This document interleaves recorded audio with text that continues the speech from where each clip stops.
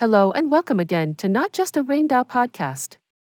Today, Catherine is as usual with you, and we are going deep into the next uncovered topic. I hope you enjoy my project and please share my podcast with your friends. It will help me to discover new topics about LGBTQ plus society. Okay, let's start. If you're trying to get a group of LGBTQ plus folks going, just bring up the topic no one's willing to discuss. Start the long-winded argument over what we should call ourselves. Are we gay, queer? Can we use faggot yet? And why is tranny offensive? These arguments are everywhere on social media, trolls from both sides making use of hurtful language. People get frustrated, asking, who cares? What's the big deal about names? But names matter, words have power, and language is complicated and ever-changing. We need to be kind and patient, share our stories, and, most of all, listen.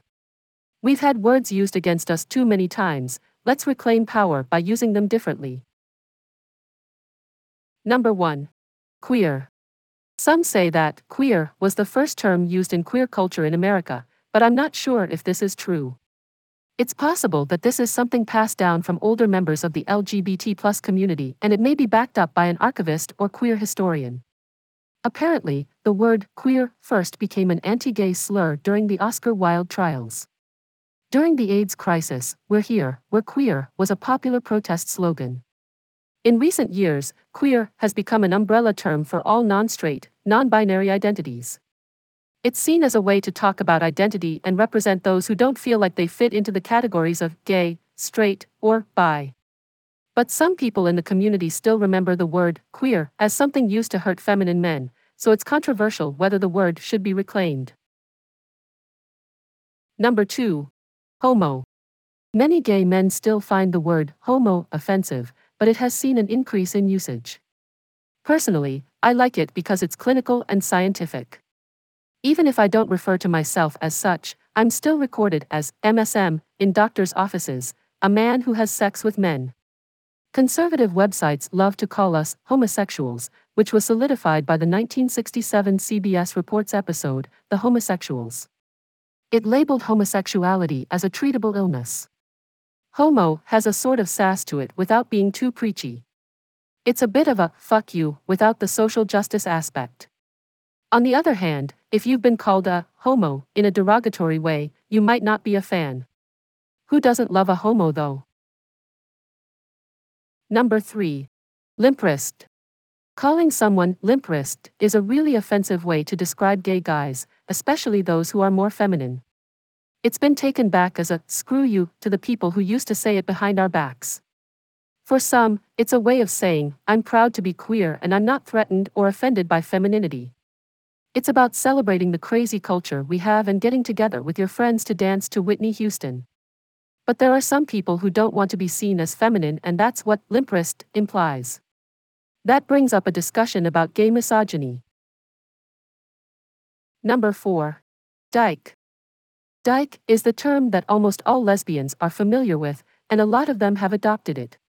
It's unclear where it came from, but it was originally used to describe a woman who was masculine or butch.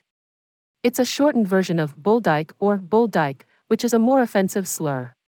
I remember when I was in college, I went with my friend to protest the Westboro Baptist Church. She identified as gay, and had the best sign out of everyone. It showed how we can reclaim slurs, DYKE, we might not go down in history, but we'll go down on your sister. There's a good argument for why a lot of queer women embrace the term, we give words power. But then again, if a homophobe called you a dyke, would you still use it? Number 5. Flamer.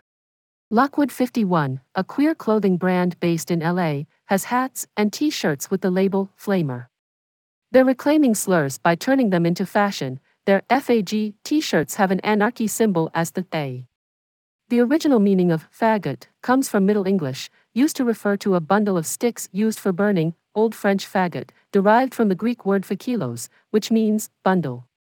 It's easy to see how the word became a hate word, with the connotation that gay men should burn. From that, words like flamer and flaming were used as insults for feminine men. Nowadays, flamer has become a term queer people use to proudly show off their identity. 4. Go on and let your colors shine.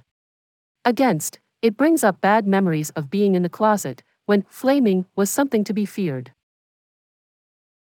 Number 6. Sod. In Britain, sod is a slang word with some pretty nasty meanings. It was once a term used to insult gay people, coming from sodomite. It's not like people have started using it again in a different way, it's pretty much just been forgotten. Could it be brought back?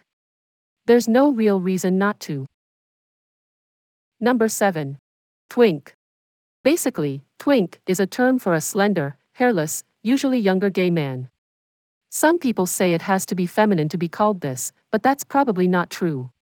Some people take pride in it, while others think it's just a label that boxes us in and sets expectations. Personally, I think it's up to you to decide if you want to use the label or not, but either way, it's not cool to use it as an insult. Number 8. Lesbo.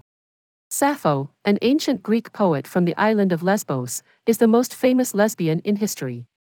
She wrote poems about love and women, but not much is known about her life.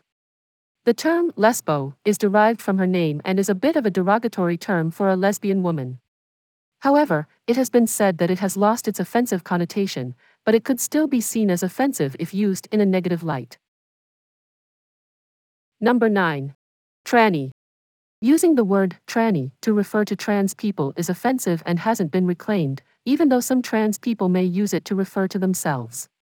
But you can't just call someone else this word, especially as it's a slur.